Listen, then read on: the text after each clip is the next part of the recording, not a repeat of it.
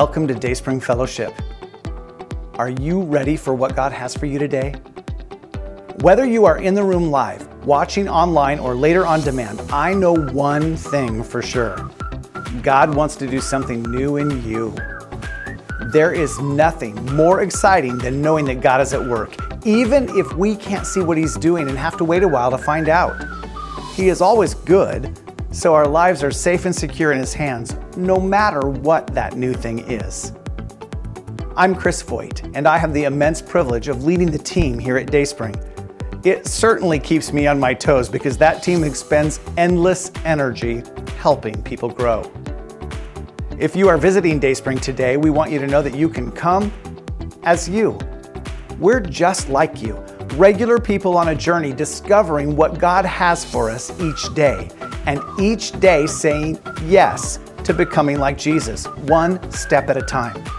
Which means that no matter where you are on your spiritual journey, this is a good place to figure out what your yes is today, and tomorrow, and the next day. Slowly becoming like Jesus. We haven't arrived yet, so we can be good company on the journey, even if you aren't sure the Christian life is a journey you want to be on. This is a good place to ask questions as you look for answers. So welcome. You can learn more about us as a church by exploring our website at dsf.church, by checking out our Facebook page, or contacting us by phone or email. If you need help figuring out the next step to making Dayspring your home church, or if you just have questions, let us know. We'll help you find the answers. For today's service, you can find a discussion guide by selecting Watch from the top menu of our website. And now, let's join our service.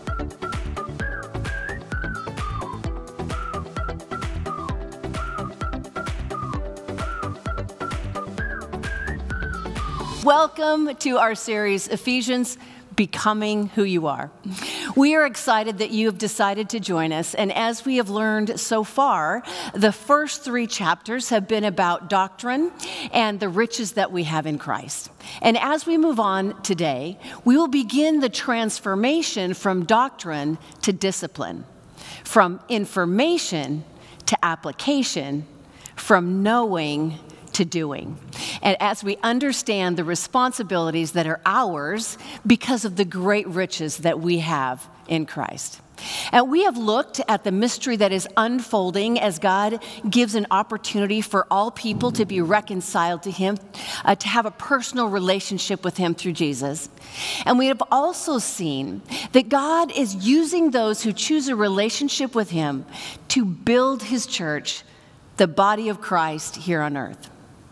So, for the rest of our series, we will be learning about how we should respond to the many great blessings that we have in Jesus and what our walk in this life should look like. We'll see this word walk several times throughout the rest of the series, and walking is a funny thing. Oftentimes, you can recognize someone by their walk before you even see their face. You know what I mean. They're off in the distance and you think you know who it is and you kind of watch their walk and then you think, yeah, that's so-and-so. And there are so many kinds of walks. I mean, maybe you're walking in a hurry, your eyes are straight forward and you're just focused on nothing around you, just moving straight ahead as quickly as possible, trying to make up for that time that has slipped through our fingers. Or maybe walking aimlessly, wandering really, not quite sure where you're going, just wandering. When we were in Italy, we walked a lot and had no idea where we were going. Of course, we tried to use GPS, but the buildings were way too tall and close together, and we found ourselves wandering the same paths again and again. Here's a picture of our tour guides leading the way. Every day for 13 days. How about walking on a hike? You know, strong legs, your sure feet are planted as you ascend the trail up to the peak, and knowing that you have the strength to do it, or the tired, unsteady downhill return, that walk where you're just trying to keep your bearings so that you don't slide down 250 feet of mud and rock only to land at the base of an evergreen? Or have you ever seen a young girl learning to walk in heels? Just for the record, heels are from the devil. But anyway, she's unsure and she's wobbly, and it's clear that she's not steady on her feet. And my favorite, walking along the beach, just prayerful and thankful and very aware of God's power and beauty. It's a quiet place for my mind to really focus on God's work in my life and where He wants me to go next. Now, those who have a relationship with Jesus Christ often describe their intimacy with Jesus and how that applies to their daily living as their walk. So as we see the word walk, we think, how closely is my lifestyle representing Jesus? Am I in step, so to speak, with where, what, how He would want me to be handling each situation, each relationship, and every circumstance? Am I becoming more and more like Jesus with every step? Now, in the last 3 chapters of Ephesians, we will see Paul refer to different ways of walking. We'll look at walking in unity in our passage today, walking in purity next week, walking in harmony, and then walking in victory in the final week of our series. And as we are becoming more and more like Jesus, each week we will see that these 4 walks that Paul is describing parallel what we have already learned in the first 3 chapters. And if you miss those messages, you can always go to dsf.church and watch them online. Now, before we take off on our walk this week, let's pray. Heavenly Father, as we come before you this morning, we thank you for your word, and we pray, God, that you would use it to grow us up, to bring us together in unity, that we may represent you well. So, Lord, open our eyes and our ears and our minds to what you have for us today. Amen. Now, you can either read the verses on the screens, or you can turn to your Bible or navigate on your devices to Ephesians chapter 4, verse 1. Therefore, I, a prisoner serving the Lord, beg you to lead a life worthy of your calling, for you have been called by God. So let's stop here for just a minute. Already there are 2 words that stand out for me. The first word, therefore, is referring to the basic doctrines that Paul has already taught in the first 3 chapters regarding our place in God's family. Now, as Chris mentioned last week, although Paul is writing from prison, he considers himself captive to Christ, not to a physical prison. And because we have these riches and this assurance of adoption into God's family through our relationship with Jesus, Paul says, I beg you to lead a life worthy of your calling. Now, the word beg or urge or beseech, it kind of depends on which version you're using today. It's a desperate plea to live our lives in a way that is worthy of our calling. God has given us such grace and mercy and the opportunity to be in His family through a relationship with His Son. And He's called us to a special assignment. And we are called to live together in unity so that others will see how much Jesus loves them and in turn have a desire to be a part of God's family. It's a great privilege to be used by God, and our lifestyle should be a witness to the fact that we recognize the privilege and the importance of being used by God. Now, part of living in a way that is worthy of what we have received is to recognize that we have a responsibility to guard and protect the spiritual unity that we have in Christ. Unity is not cookie-cutter sameness. That's uniformity. Unity comes from within us, whereas uniformity comes from an outside pressure, a pressure outside of us. Unity is a spiritual desire and obedience to work together, embracing our uniqueness. Unity comes from inside our hearts and our minds and allows uniqueness to be celebrated. Uniformity is a pressure that we feel from the outside to be the same as someone else so that we fit in and we feel accepted and liked, even loved. Now, here is where Paul begins to tell us how to live a life worthy of our calling. Verse 2.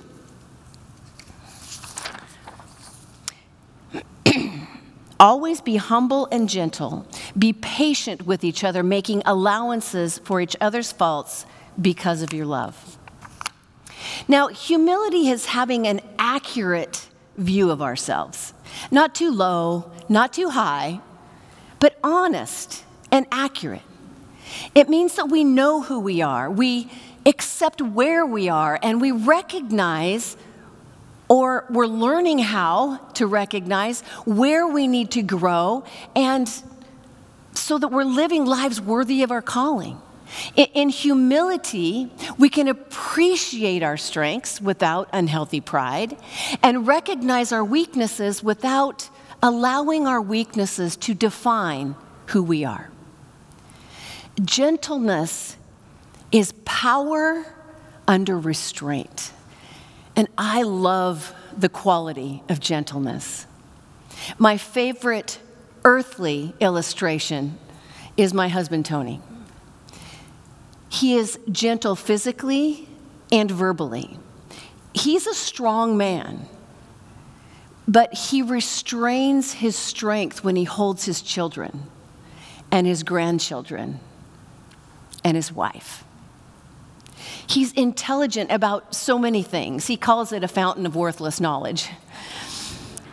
But he knows a lot about a lot of subjects, and this knowledge makes him able to have a good conversation with just about anyone. But he doesn't use what he knows, how to make others, he doesn't use what he knows to make others feel less than. He uses it to engage with others. Jesus is our greatest example of gentleness. We see in the Bible that he had the power to destroy sinners like us. And yet, he loved them to himself. He pointed out their sin and weakness in a way that drew them to himself. We are to be patient with one another, making allowances for each other's faults, out of love. Out of the love that Jesus gives us to give away.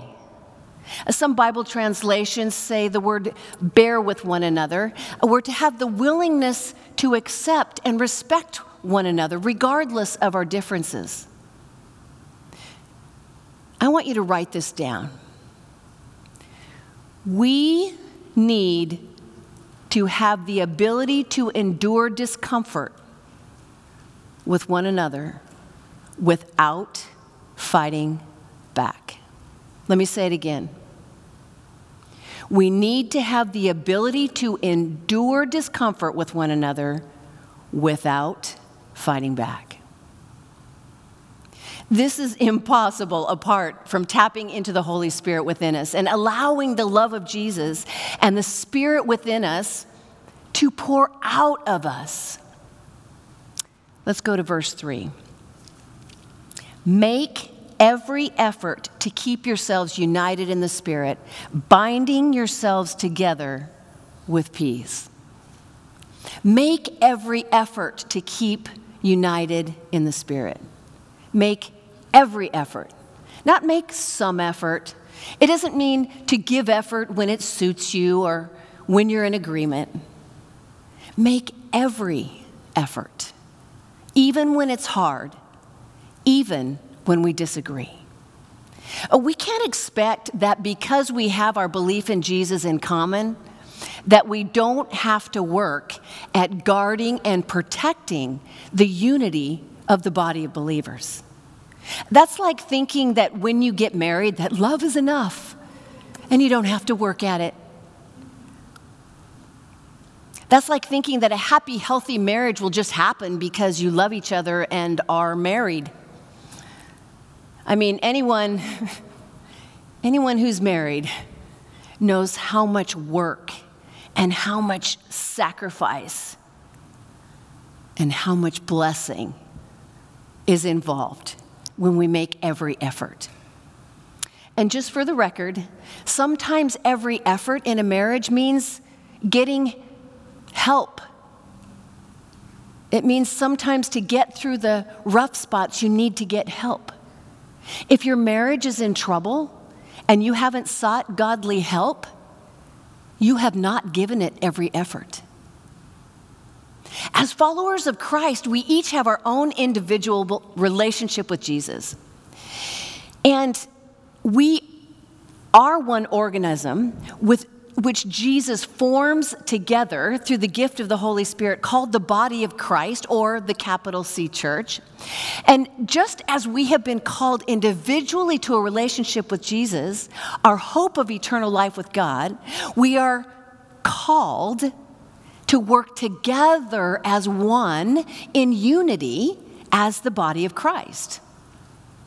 Now, next, Paul gives us some basic spiritual realities that unite all true believers. Verse 4, for there is one body and one spirit, just as you have been called to one glorious hope for the future. There is one Lord, one faith, one baptism, one God and Father of all, who is over all, in all, and living through all. So let's break this down. One body. This is referring to the body of Christ, or the global church, not the local neighborhood church, although that is very important. Though that it's very important, but the whole kingdom of God here on earth, belonging to a local church is vital. It gives us a glimpse of what the family of God looks like and is a reminder that we are a part of the kingdom of God as a whole. One Spirit. Paul is talking about the Holy Spirit who dwells within every believer. The Spirit is the one who communicates our calling and gives us the wisdom and the power to accomplish it. One hope. One hope, or your calling. What is your calling for? It's for the glory of God. Those of us who are called, followers of Christ, are confident that He will finish the good work He began in us. He will perfect what He started, and He will complete what He planned. Therefore, we're future-oriented. We keep looking forward, focusing on God's eternal plan. We don't seek to find all of the answers here on earth. One Lord. Paul is referring to our Lord Jesus Christ, the one who died for us, who lives for us, and who will come again for us. It is hard to understand how if two people, if they are in fact serving the same Lord, cannot walk in unity. And yet, when Gandhi, the spiritual leader of India, was asked what the greatest hindrance to Christianity in India was, he replied, Christians. How sad is that? And it still goes on today. I will never forget when I asked a friend who's not a believer why they didn't try going to church. And they replied, because so-and-so does. And if that's what church is about, I don't want any part of it. One faith. There are many things about which believers may have a difference of opinion. But one true faith means that faith in Jesus Christ as our Savior, the Son of God, the Messiah, who died on the cross and rose again, grace and forgiveness, eternal life with Him and heaven. One baptism. Now, since Paul is talking about one baptism as he talks about one body, he's probably referring to the baptism of the Spirit. That's what believers call it when the Holy Spirit comes to dwell within us. And when we decide to turn over our lives to Jesus and allow him to be in control, he sends the Holy Spirit to take up residence in our hearts, and the Bible calls this being baptized by the Spirit. Now, water baptism is a different form of baptism. Water baptism is a command from God that demonstrates to others your commitment in Jesus Christ. It's a public declaration of your decision to follow Jesus. It doesn't save you. Only your decision to follow Jesus can do that. And by the way, if you are interested in being baptized, please contact me. Michelle at dayspringfellowship.com. We'll get that going. There is one God. Those who know Christ know the one true God. We all share the knowledge that he is Father, that he is in control of our lives. He lives within us and works through us, but we are all at different stages of maturity or growth in our relationship with him. Where our relationship stands is between us and God. Where we stand in maturity on Judgment Day is between us and God. But it is our responsibility to continue growing spiritually each day of our lives. So let's move from what we have in common to what is unique in each of us. Now, although we are one body, we are each unique with unique roles and gifts that God gives us. And this gift is different than the riches and blessings that we've been talking about in the previous chapters. This gift is a tool that God has equipped us with to build his kingdom. And we each have been given a gift or gifts that are specific for our place in his plan. Now, you might call it a divine skill. This is part of how he equips us to carry out his ministry here on earth until he returns. This is our calling. Let's pick it up in verse 7. However, he has given each one of us a special gift through the generosity of Christ. That is why the scriptures say, when he ascended to the heights, he led a crowd of captives and gave gifts to his people. Now, Jesus came to earth to lead the captives of sin and law to be captive to himself instead. This is important to remember. He did not free us from the bondage of our sin to do whatever we like. He freed us to be totally devoted to him, to be captive to him. Then he graciously gave us gifts to each of his captives and then distributed these gifts to his gifted people. He distributed them to a particular demographic or environment, and he equipped us for a specific time and a specific place to do his work. So let's distinguish between spiritual gifts and natural abilities. God gives us both of these, but natural abilities are not created equal. Some people are athletic, some are musically gifted, some are great with numbers, while others excel at writing. Now, these abilities aren't created equally. Some are faster, stronger, more talented in their area of gifting or strength than others. And in the spiritual realm, all Christ followers have at least one spiritual gift, or maybe more. But it doesn't matter what their natural abilities are. Spiritual gifts are given specifically for building up the body of Christ and giving glory to God. Warren Wiersbe writes, "A spiritual gift is a God-given ability to serve God and other Christians in such a way that Christ is glorified and believers are edified." If you don't know what your spiritual gift or gifts are, there are lots of resources that can help you figure it out. In fact, our new Explore 301 class is coming up in the spring. and it will provide you with an opportunity to discover what your spiritual gifts might be. One author wrote, "Here's a challenging concept. Paul says that Christians are to see themselves as God's gift to a community in the degree in which they live captive to Christ and exercise the gifts given to them by Christ through the Holy Spirit."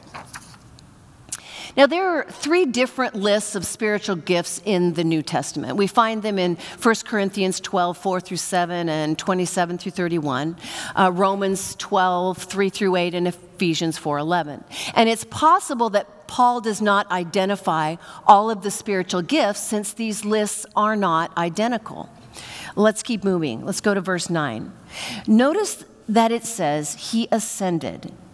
This clearly means that Christ also descended to our lowly world, and the same one who descended is the one who ascended higher than all of the heavens so that he might fill the entire universe with himself. Now, at first glance, these 2 verses seem to be a little bit of a side note in where they're located, but in fact, they are the main point. Jesus Christ came to earth to offer his life as payment for the sin of all of humanity, past, present, future. He lived a sinless life, yet sacrificed on the cross, paying our debt and bridging the gap between sinful humanity and a holy God. He made it possible for people to have an eternal relationship with God the Father, creator of all things seen and unseen, by choosing to believe in him as Savior and surrender to him as Lord. After his death on the cross, Jesus then rose from the dead, conquering the power of sin and death, and ascended back to heaven, where he took his rightful place as King of Kings, Lord of Lords. So everything that we are talking about revolves around this fact. Continuing on, verse 11. Now these are the gifts Christ gave to the church: the apostles, the prophets, the evangelists, and the pastors and teachers. Their responsibility is to equip God's people to do his work and to build up the body of Christ. Now, here Paul lists 4 of the important roles in building up of his church. Now, apostles, prophets, evangelists, and we're going to put pastor and teacher together. So apostles, let's hit that one. An apostle is one who is sent with a commission to be a witness, eyewitness for Jesus Christ. An apostle is one of Jesus' specifically chosen ones. There are strict qualifications regarding the apostles. They must have witnessed Jesus' baptism, teaching, miracles, crucifixion. They also must have witnessed the risen Christ. Now, Jesus had many disciples, which means learner, but he chose specific men called apostles for a specific role. Now, oftentimes you hear these words used interchangeably, but in fact, they are not the same. As followers of Christ, we are his disciples. We are growing and we are learning. And as I said, a disciple's a learner. And that is why we at Dayspring call our spiritual growth strategy our discipleship strategy. It is our intentionally developed plan to help the body of Dayspring grow in spiritual maturity. Now, today we're called to have an apostolic ministry. Every believer is sent into the world to proclaim the gospel. But we are not apostles in the New Testament sense because we don't meet those qualifications. Now, there's no biblical evidence to indicate that the apostles were replaced when they died. Jesus appointed apostles to lay the foundation of the church. And since foundations only need to be laid once, but the building continues. And after the apostles' deaths, other offices besides apostleship, not requiring an eyewitness relationship with Jesus, would carry on the work. That includes us today. Prophets. Oftentimes a prophet is thought to be one to predict the future. Now, although that may be a part of being a prophet is their primary function is to proclaim the Word of God. Now, remember that in the New Testament at this time, they had not yet been compiled. The books of the New Testament weren't put together yet. So God would share his truth with those whom he chose to give the gift of prophecy. And they would then share the information that he imparted to them through the Holy Spirit with God's people. Now, prophets understand spiritual truths, and their purpose is to edify and encourage and console from the truth of God's word as given by God to the prophet. Now, since we have the Bible and the Holy Spirit, human prophets are not really needed today. In fact, when a teacher claims to have some special knowledge that is not in the Bible, it is a sure sign that they are a false teacher. And evangelists. These bearers of good news of the gospel of Christ traveled from place to place to tell others of their opportunity to be saved through faith in Jesus Christ. Every one of us should be doing the work of evangelism, telling others about Jesus and how to know him. But not all of us have the gift of evangelism. But that doesn't excuse us from the responsibility of telling others about Jesus. Pastors and teachers. Now, the word pastor means to shepherd, to take care of. Pastors are called to care for the church. A pastor's role is to feed and lead the flock. That's you and me. The pastor feeds and leads with the word of God. We don't hire a pastor to pay them to do all of the work. We are led by the pastor through the word. And as we grow in the word, we then begin ministering to each other and to our communities. And that's how God intended us to work in unity. With Christ as the head, and each one of us as an intricate and important part of that keeps the body functioning properly, it is not the pastor's job to do everything. It's the pastor's role to care for and lead the flock to the place where they are a healthy church that is doing God's work faithfully. And this is manifested in a unified body of Christ taking care of each other. When we aren't doing our part, it affects other parts of the body. If one eye is closed, the other eye doesn't have full range of vision by itself. And if a fingernail is torn and bleeding, the finger that it's joined to is hampered by pain. If blood vessels aren't working properly or they're blocked so that they don't work at all, there may be a stroke or a heart attack. But when each body part functions as it should, there are no extra burdens on the other parts to keep up by themselves. There's no one part overloaded. Therefore, burnout is at a minimum, and all the parts of the body, every person here, we're ready to run the good race of advancing Christ's kingdom. It takes all of us. It is the responsibility of the pastors to accurately teach the Word of God and lead the flock in such a way that there is heart transformation and spiritual growth in the church so that the body functions in unity, moving in the same direction, advancing the kingdom of God. All right, verse 13. This will continue until we all come to such unity in our faith and knowledge of God's Son that we will be mature in the Lord, measuring up to the full and complete standard of Christ. Spiritual health and spiritual growth are so very important.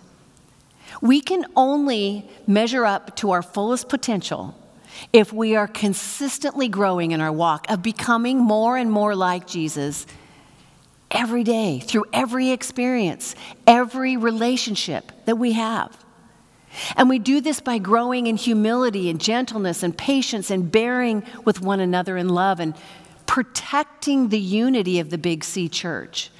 Loving God, loving others, changing lives, just like it says out in the lobby in great big letters on the wall. Now, we know that spiritual maturity involves growing into the likeness of Christ. But how do we know that as a church that we are growing up in Christ? How do we know if our church is healthy? Let's see what Paul says in verse 14. Then we will no longer be immature like children. We won't be tossed and blown about by every wind of new teaching. We will not be influenced when people try and trick us with lies so clever they sound like truth. Instead, we will speak the truth in love, growing in every way more and more like Christ, who is the head of his body, the church. He makes the whole body fit together perfectly as each part does its own special work. It helps the other parts grow so that the whole body is healthy and growing and full of love. Now, maturity involves stability. We are to be firm in our faith and in the knowledge of God's truth. This is called being solid in our doctrine. We are not to remain immature like children. You know, we often give grace to children when they're acting immature because of their age and their brain development. Maybe because they haven't learned a particular lesson yet. But when we know that a child knows better, we are less apt to give them a break. We expect more of them. And some of you are not going to like what I say next. That's usually the case when I'm up here. But I'm going to say it anyway. Grow up. It's expected. Grow up. It's expected. We, as believers of Jesus Christ, are expected to be responsible for our own spiritual growth. It is not someone else's job. It is your job to grow you.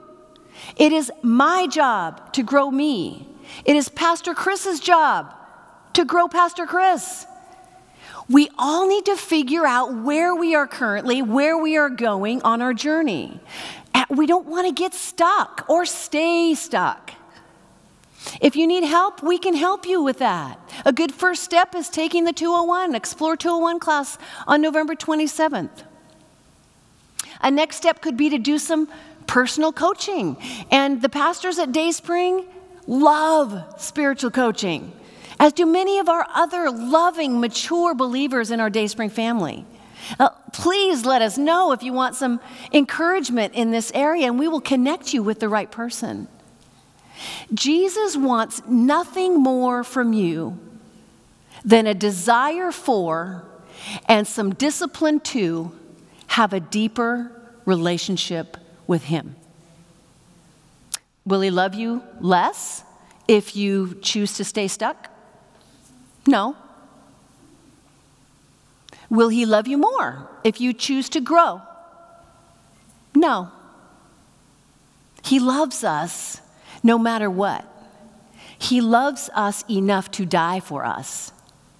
I mean, don't you think that just maybe he gets a little smile on his face when he sees us reaching for more of him?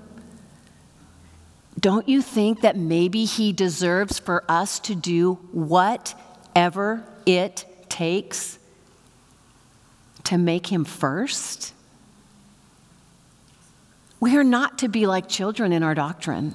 Children are gullible and can easily be deceived. We're to be sure and secure in the knowledge that Jesus is the only way to the one and only God, and our lives, we should live like our lives depend on it, because they do depend on it. Maturity involves truth joined with love. God's plan for us includes us presenting the truth to others in love. We must hold the truth of God's word in greatest esteem and never forget the centrality of love. Tony Merida wrote in his commentary,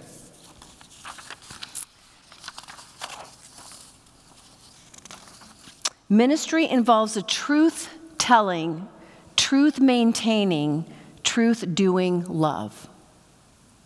Now, this is one of the reasons that we care so much about emotional health and how it impacts our spiritual maturity. Only emotionally mature people can love well. That's a fact. Anyone can love others at a minimum level. But without emotional health, we get stuck in the me of it all. And when we're emotionally mature, we love well because we step out of ourselves and into the hearts and the lives of others. We can then love out of the riches that we have in Christ instead of striving to muster up the love that we're supposed to have for one another. Anybody?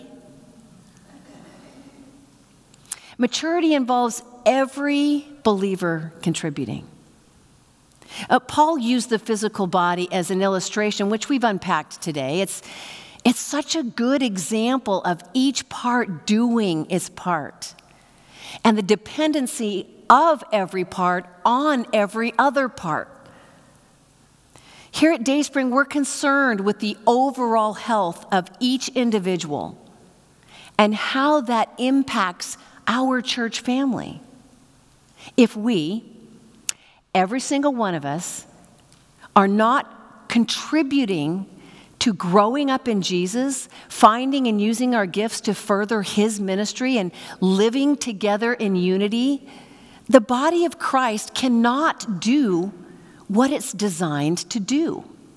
We can't reach the goal Jesus has set for us unless we grow in maturity and in unity.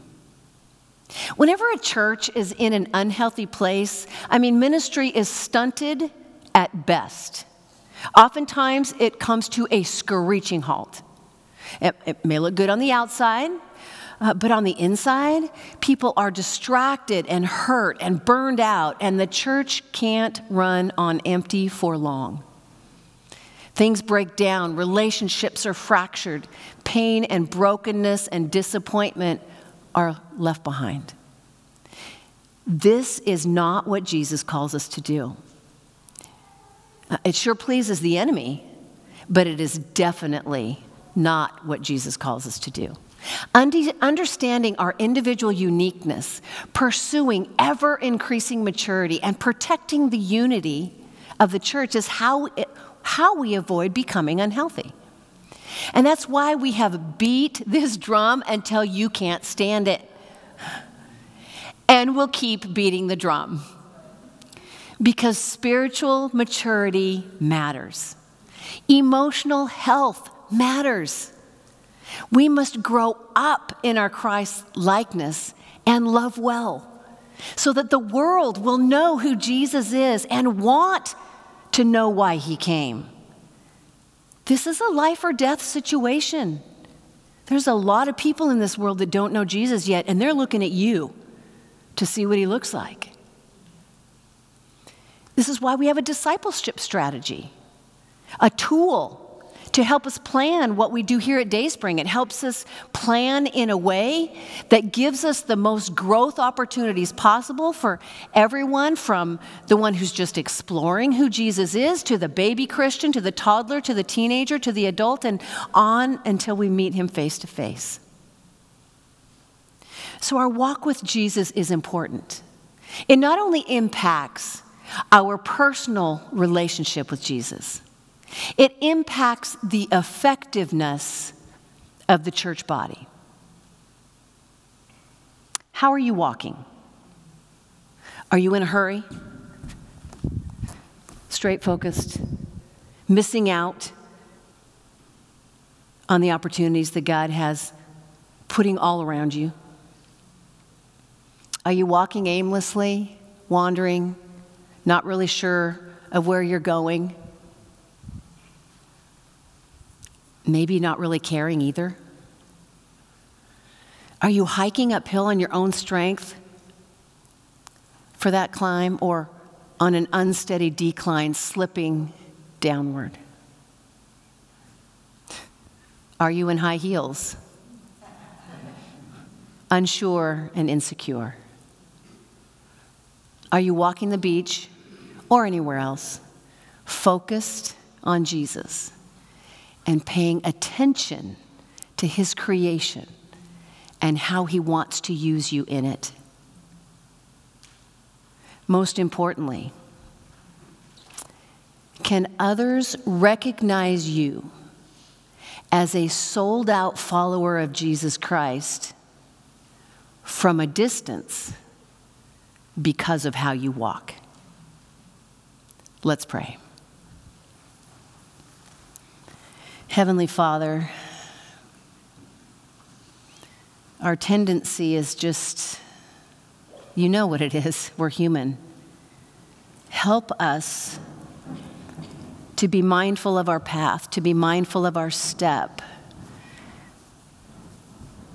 to be mindful of the unity in Christ that is so important to the world, because it shows them who you really are. God, forgive us for the way we represent you when we're me-focused. Show us that one place, that one step, that one bit of desire to help us be more like you today than we were yesterday. In Jesus' precious, holy name, all of the people said, amen.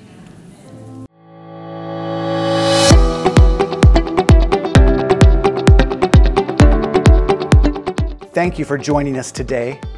Let me encourage you to download the discussion guide by selecting Watch from the top menu of our website. Working through those questions, alone or with others, will help the truth of God's Word find its place in your life. Please reach out if you have any questions or want help on your spiritual journey. My email address is on the screen, or you can call the church during the week. Faithful people like you make this ministry possible. People who believe in what God is doing through Dayspring, who have experienced God's work in and through their own lives and been changed in the process. If you're just checking us out today, please know that we don't expect you to give anything to support Dayspring. That is the responsibility of our Dayspringers. We are simply excited to play a small part as God does His perfect work in you today. For those of you who would like to start giving, we have 3 easy ways for you to get us your gift. Please see the online giving section of our website, or text GIVE to the number on your screen, or mail a check to us at the address you'll find on our website. And one more thing. Thank you for liking and sharing and following Dayspring on whatever platform you connect with us. Thank you for rating us where that is appropriate. Even more, thank you for sharing our services with your friends and family. God uses you to plant seeds in other people's lives, so keep sowing. And if this service was a blessing to you, it'll probably be a blessing to someone else too. Until we meet again, may you experience great joy in the presence of Jesus.